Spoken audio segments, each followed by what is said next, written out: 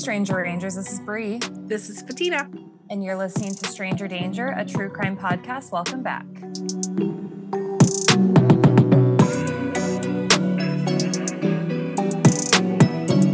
So I'm super excited about this case. We're doing it on Zoom again, guys. So it's going to be kind of another quick little one, but a good one. And for this episode, I want to give a shout out to my awesome neighbor, Bridget, who let me borrow this book. It's called Murder and Mayhem in the Willamette Valley. So it's all stories about crime that's happened in the Willamette Valley. And she is also our newest Patreon. Yeah. So thank you so much. So this story is about Charity Lamb, and she has kind of been dubbed Oregon's Lizzie Borden. Oh, never heard of her. Give me just a second. I hadn't either. Yeah, this was a fun little story that was in here. As fun as, crime can be. Right. I was actually talking to Bridget last night, and she told me about that book. So I'm excited to see what's really in it. Yeah, and it's fun because, we're going way back with this story, like 1850s. Oh, shit. Which I was telling Tyson at dinner the other night. I was like, I feel like everything that we've done has pretty much been post like 1950 for the most part. So we're going like a whole century back in time. Yeah, that's crazy. That's good. So this is the story about Charity Lamb. Just a little bit about her. It's unknown specifically where exactly she was born, but some accounts say maybe North Carolina or Northern Virginia. So definitely over on the East Coast.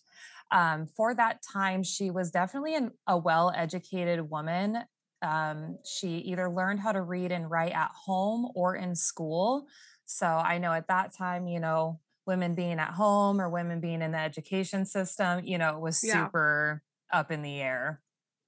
But nonetheless, in 1837, she met and married her husband, Nathaniel Lamb, in North Carolina. And they eventually had their first daughter, Mary Ann, within that first year of their marriage. And they were pretty much like the quintessential like pioneer couple. They moved all over the place, had kids, were farmers, all of that. So from North Carolina, they eventually ended up moving to Indiana. And by 1850, the U.S. Census had records of the family, which was now a family of 6 living in White, Missouri. So a good amount of time to be able to pop out 4 kids. 1837 to 1850. Yeah. So like I said, they were, the quintessential pioneer family. And eventually the family would pack up and make their trek across the U.S. By the Oregon Trail. Yeah, makes sense. Which was, if you don't know anything about traveling the Oregon Trail, it was a treacherous adventure for people to make. If any of our listeners are fans of Yellowstone and they go back and want to watch like the prequel 1883, it kind of paints a really good picture of how challenging it was during that time. Disease and terrain and weather and all of that. The terrain is alone, not only, there's some spots, I think we saw some during our last road trip where you could see, it says it's been untouched since the ruts that these wheels had to go through. Exactly. Or what they formed. And it's like, oh, can you imagine being in a, wagon? No. With your children, no food. Trying to cross rivers, mountains. You have to go through the Rockies and the Cascades. Yep. Yeah. Just a wild, wild trek for people to make to the West Coast. But unfortunately, Charity and Nathaniel did have a pretty unhappy married life. He had a problem with alcohol. And in addition to being a farmer, he was also shamelessly a thief.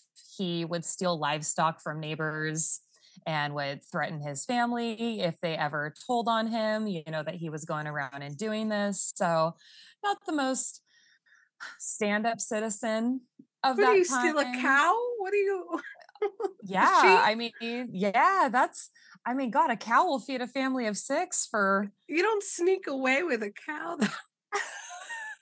yeah, I guess a 500-pound animal is not the easiest thing in the world Shut up, to Bessie. I'm sneak away taking it to with. a new Yeah, home. Yeah. exactly. So, he would kind of threaten his family if they ever, were to tell on him or anything like that. And sadly, their children regularly spoke of Nathaniel's beatings on Charity for Oh, absolutely no reason. Again, we're in a completely different time, not justifying anything, but I don't think that this was very uncommon right. for back Plus, if he then. was an alcoholic, then that probably explains some of it. Totally, most Yeah. definitely. And some of these would happen, like I said, for no reason. One time she's said to have been beaten because she refused to carry a log. And it said that at that time she was likely pregnant. So she's like, no, I'm not going to haul this stump over there for you. And he obviously didn't like that very much. Yeah. So She's like, I'm we already don't like to carrying do your baby. I don't want to exactly. carry a Yeah. log too. No. Yeah. Chop your own firewood, my husband. Not not playing that game. Sadly, a few other occasions of his abuse, he had also thrown a hammer at her head one time. Another time, he threatened to shoot her when she attempted to leave him. And then one winter, he allegedly pushed her down in the snow and kicked her repeatedly. Jesus Christ. So he was a very, very physically abusive Yeah. husband. And I'm sure there was, mental and emotional abuse that Oh, yeah. came along with that. Where there's physical, the other two follow for sure. Exactly. Yeah. So when the family packed up and moved to Oregon, they ended up landing in what is now known and I think was known then as Oregon City, Oh. which technically is what has been deemed the end of the Oregon Mm-hmm. Trail. So, for those of you that aren't geographically familiar with Oregon, Oregon City is about a 20-ish minute drive south of Portland. Yeah. So it's just right on the outskirts of where we're at. So while living in Oregon, they had a neighbor by the name of Mr. Collins. And it's rumored that he may have had eyes for charity or their 19-year-old daughter, Marianne, or maybe had eyes for both. Oh. Okay. At least she So, was 19. So yeah, she was of age. yeah. So he was safe in that regard. Yeah. But along the way, it said that there was an exchange of letters between Mr. Collins and the women, and Nathaniel caught wind of them. Or he maybe even potentially actually found one of the letters. Yeah. It's kind of unclear if he just like heard rumors of them passing letters back and forth or if he actually found one of them. So, nonetheless, this whole exchange, whether it was with his daughter or with his wife or with both, left Nathaniel like furious and Yeah. raged. And he told Charity multiple times that week that he was going to kill her and Oh abandon the my rest of the God. family so that he could move to California. And there's even a part in the book where he says something like, I'm going to, because I don't know if Charity was pregnant at this time or had just had a baby. And I don't know if he's calling Hmm. her a cow or specifically referring to a cow, but I guess during that time he said like, and I'm going to take the baby with me without the nursing mother so I don't have that to worry about. So I don't know if he's referring to an actual baby, but he says like so that I don't have to take the cow with me. I I don't know. But if he was calling That's her a cow, yeah. doesn't seem out of his character, but I'm No. not sure if he's meaning that literally or if But he he's being an also asshole. steals cows, so maybe he doesn't want to move the cow he stole again. Maybe he just wants to put the calf in his covered wagon and Yeah, hightail his ass no. down to It sounds California. like it sounds like it's a reference to her because he's an asshole. So Exactly. yeah. That's where my thoughts lied with that comment. So Only about 4 years later, in May 13th of 1854, they have a 13-year-old son named Abram, and he recalls a really chilling event. So Nathaniel was getting ready to leave for a bear hunting trip that morning. And Nathaniel and Charity were alone for a moment out in the yard. He was probably gathering all of his stuff for the hunting trip, and she's doing, her thing, the Mm-hmm. laundry and whatnot. And Nathaniel may have thought that they were alone, but Abram saw his dad steady his gun on the railing in the front of their house and aimed his rifle at Charity. He also has a 9-year-old brother, Thomas. And Thomas also recalls this event and says that it wasn't until Ooh, his sister Marianne turned around towards them that his dad took his sight off of Charity and aimed his shot at a tree. So whether he was just lining up in that moment, kind of playing out this yeah. murder in his mind, or he was actually going to shoot her right then and there, I guess we'll never know.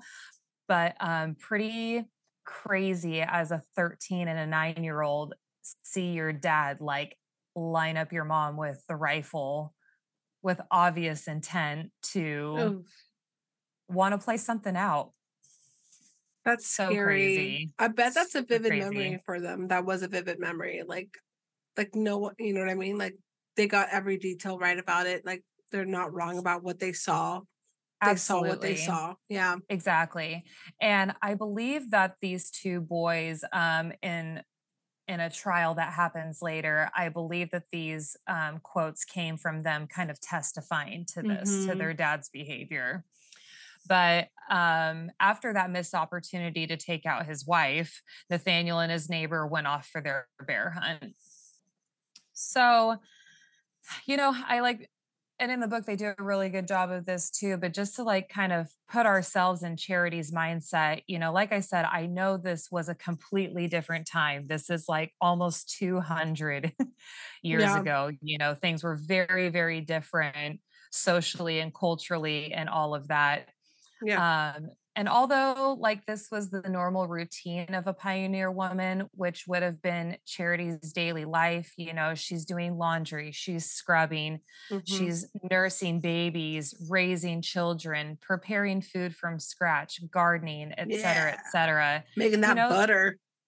churning Yeah. that butter. I mean, Yeah. I definitely have aspirations of having a homestead someday, but when you're like trying to raise a family of That's 6 hard. amongst all that, that's really hard. Yeah. That Especially, I mean, that would be a lot. doing the hang drying of the laundry on the No. clothesline, Mm-mm. everything. I mean, like, you've got some pretty good calluses built up on your hands from Yeah. all the labor that you're putting in around the house. So, she's doing all that. And then all the meanwhile, at this specific time in May, I mean, what's the weather like in Oregon during that time? It's super wet. We're at the Yeah. tail end of spring. We are itching for summer to start. So you're probably all uncomfortable during that time too. Your laundry is probably never 100% dry, Right. despite how hard you're working, to make that a reality. So I just imagine this woman just being at the end of her ropes, not being able to be dry, preparing Right. all this stuff for her family, and all the meanwhile, you have this husband who is belittling you and trying to kill you Yeah. Just being a every complete step of the asshole. way. A useless asshole. He might Exactly. bring home a bear or a cow, but I Yeah, I mean, mean, I guess you can be grateful for that, but that only, I don't know. I just feel bad for they this could be woman. vegetarians Yeah, out of exactly. spite. Exactly. I mean, potatoes last all winter, right? Yeah. You can survive on that. That's funny. And so this is kind of one of the first cases where we see this whole defense introduced of, essentially what is known as battered woman syndrome Yeah. now. Mhm. And the act of self defense when you murder somebody being like an actual thing that you can, go to plead your innocence for Yeah. in court. Now, sadly, Charity had become very frail at this point after the birth of their fifth child. I mean, this woman is probably just so run down, you Yeah. know, it takes a lot out of you. with all that going on. And so frail Charity, she's at home. She's preparing this dinner for her whole family and for Nathaniel to return home from bear hunting. And they're sitting around the table that night, and he's gloating and telling stories of his hunting adventure around the dinner table. And it's at this point that Charity seizes her moment to defend herself. She picked up an axe from the outside wood pile. She brought it inside and she hit Nathaniel in the back of the head with it. She hit him with such force that she is said to have had to heave the axe free from his head before she struck him again a second time. And after these two blows, Charity dropped the axe and ran to a neighbor's house. There is an account of Nathaniel, I believe it was one of his sons that said this, that Nathaniel still was able to get up and walk around, shockingly, but that he had like kind of laid there and like twitched for a little bit. I'm Ew. just like, bro, you got struck in the head twice with an axe. How in the world did you Yeah, get up and walk away from that? Even a couple steps. Like, how did that's that not just wild. like completely take you out? Just crazy. I don't know how quickly, because again, we're in like the 1850s, but a doctor did come and tend to Nathaniel, but he did ultimately pass away from the injuries, Yeah. but not until a week later. He survived a What? week after being freaking axed in the skull. And it said that he passed away from an infection. Damn. But who, I mean, I'm like, man, you had to have not just hit him once, but hit him twice in the right spot where it didn't do any It didn't kill damage. him right away. Yeah, That at that time that's they truly wild. believed that he just passed away from an infection. My mind was blown when I read that part. So Charity's made a ran for it. She runs to the neighbor's house, Oh, but okay, okay. but she's found the next day just kind of casually hiding out and just like nonchalantly smoking a cigar. And I'm like, I'm just trying to picture that scene in my head. I'm like, you're kind of a badass a little bit. Did she leave her kids at the house with him or Oh maybe yeah, take she her booked kids? it. She booked it. Just left, went and hid out at a neighbor's house. I don't know what her intended plan was moving forward from this, but Yeah, yeah, just hiding out, neighbor's house, smoking on a cigar, kinda just like, waiting for the "Oh, you got me," kinda yeah, thing. Oh okay. god. Well, I might as well enjoy this before I go to Ri prison for the rest of my life. right? So Charity is arrested and her trial begins September 11th of 1854. And at this time, women were not allowed to serve on juries in Oregon. It wasn't until 1912 that we were allowed to serve Wow. on juries. So she had a purely all male jury, definitely not a fair jury of your peers, but Mm, nonetheless, that was the makeup of hers. And Charity's health had continued to decline, and she was described as being emaciated and sallow, wearing dirty, thread bearing clothing. wow. Now, now, her defense lawyer, James Kelly, insisted on Charity's innocence and that she was not guilty by reason of insanity and what at the time was known as monomaniac, or someone who is obsessed or preoccupied with one idea or thing. And so I think he's trying to paint this picture of, this abused woman. She's just purely focused on survival, Right. obsessed with survival, and found her opportunity and took it. Um, and furthermore, she could not have been in her right mind at the time because she was so afraid for her life. Yeah. In turn, the prosecution countered with an expert medical witness who said she was, quote, very much excited, Oh, looked no. wild like out of her eyes, and that he thought that she was pretending. Oh, during the trial. Yeah, or maybe he did Oh, like some interviews with her before the trial happened, and that was somebody that the prosecution used to call forward because his opinion was like, no, she looks like a wild yeah. animal, just like chomping at the bit to be able to, off her husband. Oh, damn. And in addition to this, they also used the evidence that, she had fled from the scene, and that didn't help her make her look innocent Yeah. at all. And when they brought her in, she didn't seem, remorseful when they found her or when they were asking her about any of that, which, sorry, not sorry. I probably wouldn't be very remorseful Yeah. either. So I can't blame you for that, Charity. Yeah. Not at all. And because her weapon of choice was an axe, they also tried to use this to show premeditation because she had to go out of the house to grab the axe from the wood pile to bring it in. Mm. It wasn't just like it was sitting there off to the side and she had a rage blackout. I'll be honest, I kind of thought that when you said that she walked outside, grabbed the axe Mhm. from the wood pile. So it's not a turnaround. What's the first thing I can see and grab kind of thing. Exactly. And the fact that it wasn't in the heat of a moment where she was in danger, that was a little odd Right. to me. It Mm, wasn't that he was like actively yeah. screaming at her or saying Hmm. anything. He's telling stories of Or his hunting lunging. trip. Right. Exactly. Exactly. Now, the jury did go back and forth for a while about her innocence, and they had to kind of come back to the judge and be like, okay, what are we exactly, trying to Yeah. find her guilty of, the parameters and all of that. But they would end up finding her guilty of murder, but without premeditation. So I was Okay. a little bit surprised about that. So, without that premeditation part being linked into her guilty murder charge, this landed her with second degree murder and actually made her the first woman, not just in Oregon, but in the whole Pacific Northwest to be convicted of murder. Look at her trend setting. I know. Just Not just a pioneer of land, but a damn. pioneer in murderous women Yeah. in the That's Pacific wild. Northwest. Second degree murder. I know. What was she And sentenced to?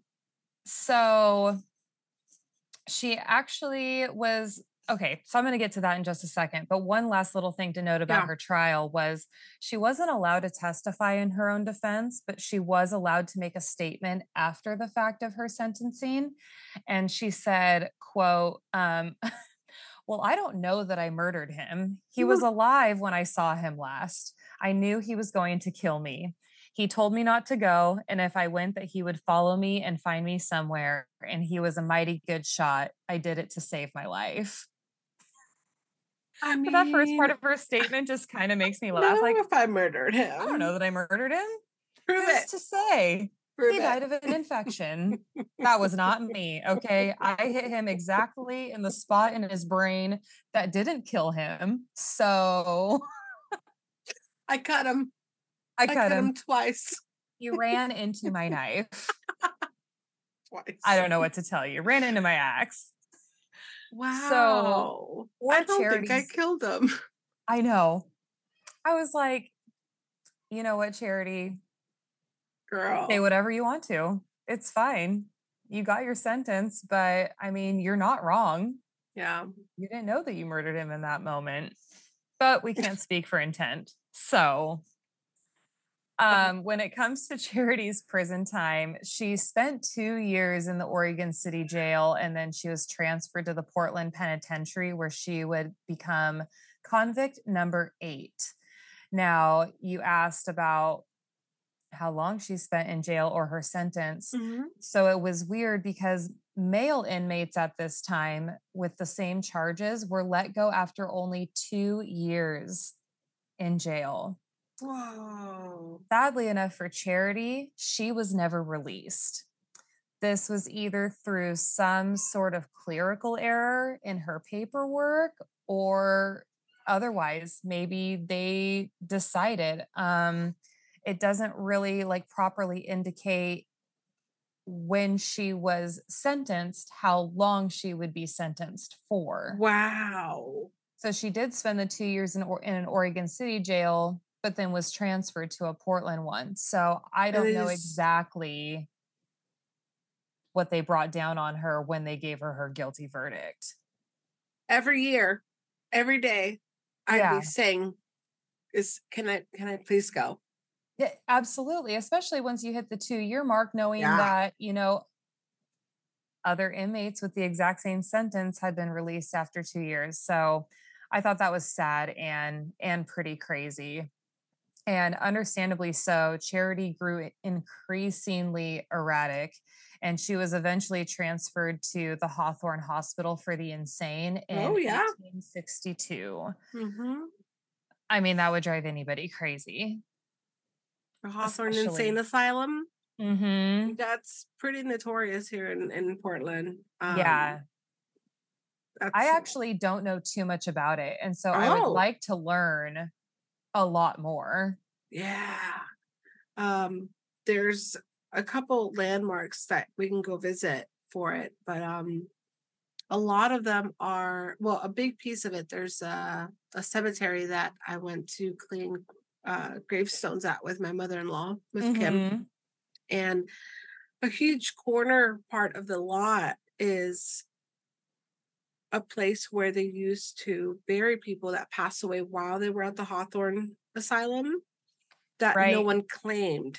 Yeah, So there's no markers for them. There's no gravestones. There's nothing for them. They're just it's just a pit essentially where they would crazy. put all the unclaimed people from Hawthorne Asylum in there. And now And how it's long ago pretty was it that eerie. you guys did that? I think that was pre-pandemic. So like Okay. 2019 or early 2020.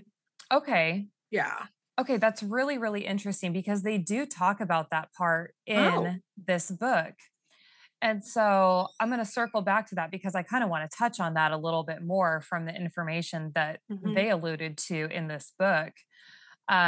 Before the Hawthorne Hospital, she was under the care of Dr. James Hawthorne, who I'm sure established Hmm. the asylum. And it seems that James was really far ahead of his time for how he treated his patients. He really advocated for more fresh air and less punishment. Hmm. And that was totally, opposite of commonly used, practices and stuff like that in institutions at that time. So I think he was really well beyond his years. And I'm sure these, patients were treated extremely well Yeah. given Given the you know, circumstances, given the yeah. circumstances, exactly. And while at Hawthorne, Charity seemed to have found peace. She's noted to have loved knitting, and she would be seen kind of like sitting there knitting with a little bit of a half smile on her face with a demeanor of content.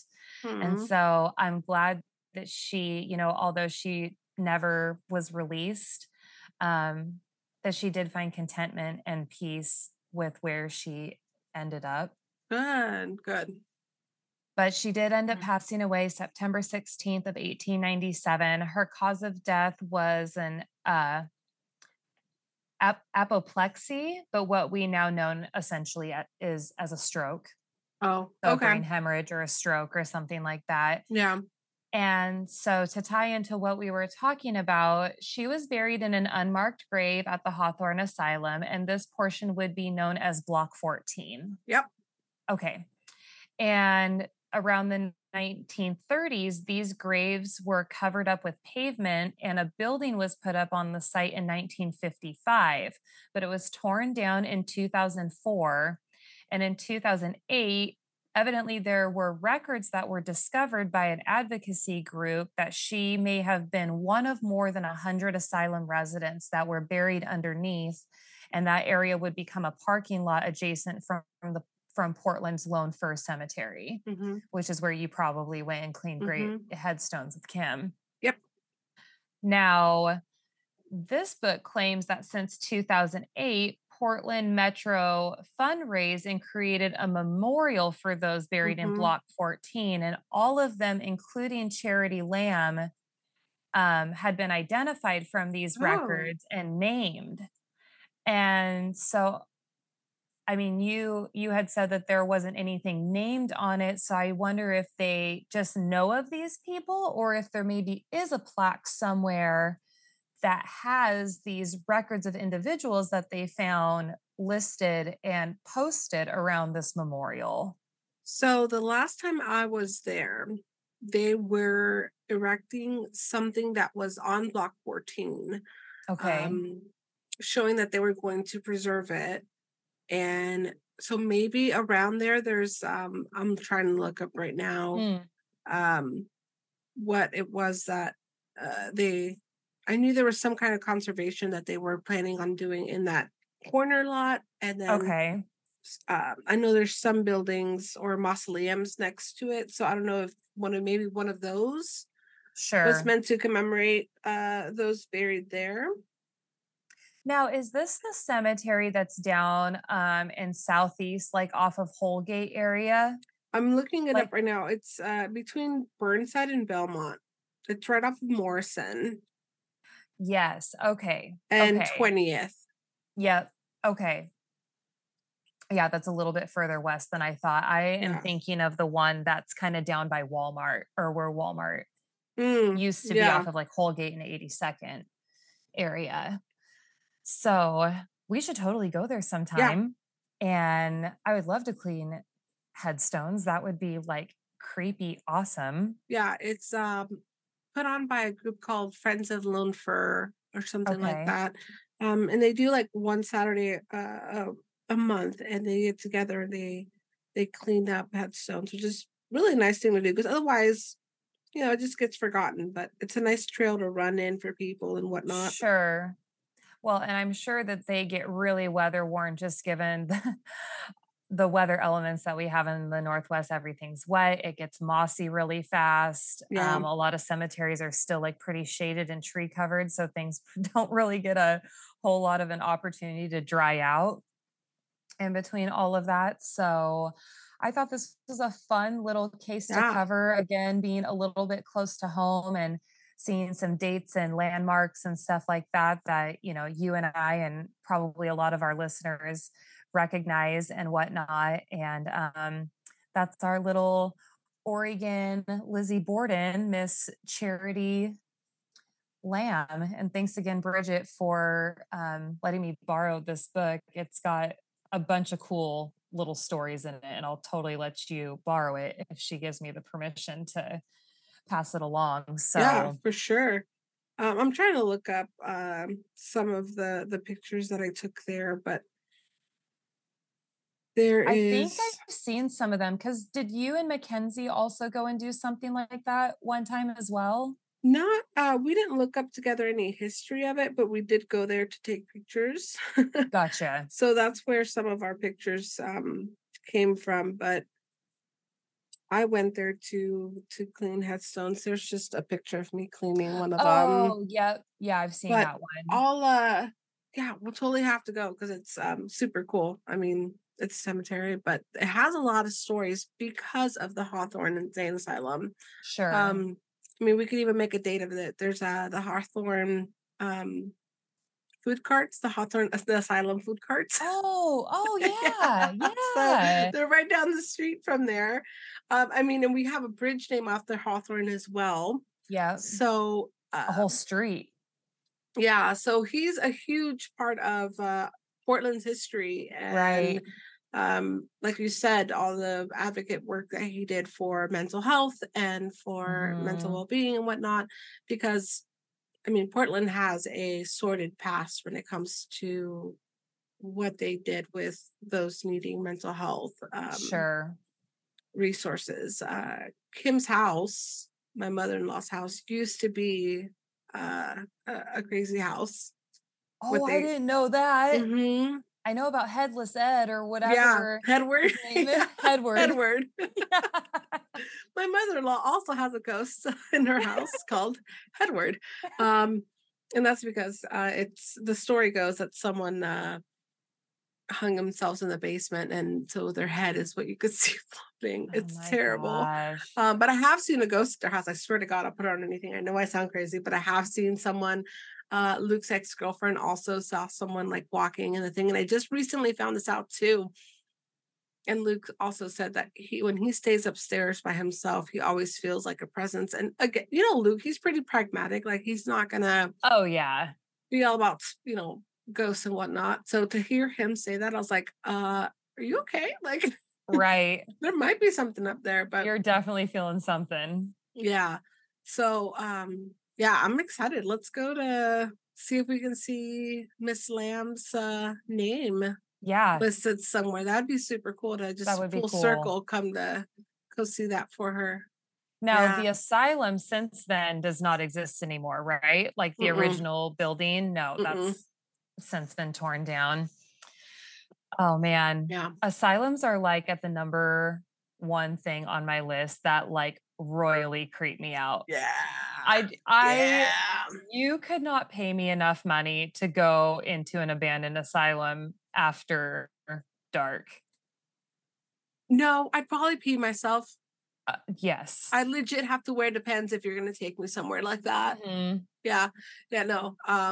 You know how places carry energy and they can hold energy, and that's why places, are haunted and Right. whatnot. To me, a place like that, I'm like, their energy was a lot, I'm A sure. lot, and I don't want to be Very somewhere like strong. that where if something decides it wants to attach itself to me, Mm-mm. though no, that's not a Mm-mm. souvenir that I wanna bring home. Mm-mm. Mm-mm. No, No, thank that creeps you. me out. That creeps me out. I'll keep my Starbucks bin there mug. I'm gonna leave the spirits where where they're at. Please and thank you. That's funny. So, Um, yeah. well, we're running out of time, but Mhm. great episode. It definitely started the ball rolling on other things too, just because Yeah, it did. it started and I love that it's local because it makes us have these types of conversations, right? Because we're like, well, we Exactly. know this place and we know this place. So I love that. I love that. It's kind of local because Oregon City for me is 10 minutes away. Um, and it makes me wonder, is her family descendants still here, still around? Right. You don't know that. So that'd be kind of For cool to figure sure. out. Good story. Good book, Bridget. Thanks. I Yeah. appreciate that. And I'll go through a couple more of these and see if Yeah. I can find anything else juicy worth reporting on because it makes for these good little 40-minute Mm-hmm. episodes that we're doing right now. Yeah. So if it seemed like I was powering through it, I just really wanted to make sure that I I met our deadline on Funny. this and didn't give Fatina too much work in editing the audio and copy and pasting stuff. This So is great. Well, appreciate everything. I hope you guys Patreons, if you haven't gotten a chance yet, you guys got a bonus episode last week on Patreon where it's a video episode and it was an add-on to last week's episode for Carly yes. Russell. An update on her, she's been arrested. Yes, she has. Um, And so charged. mhm. Yep.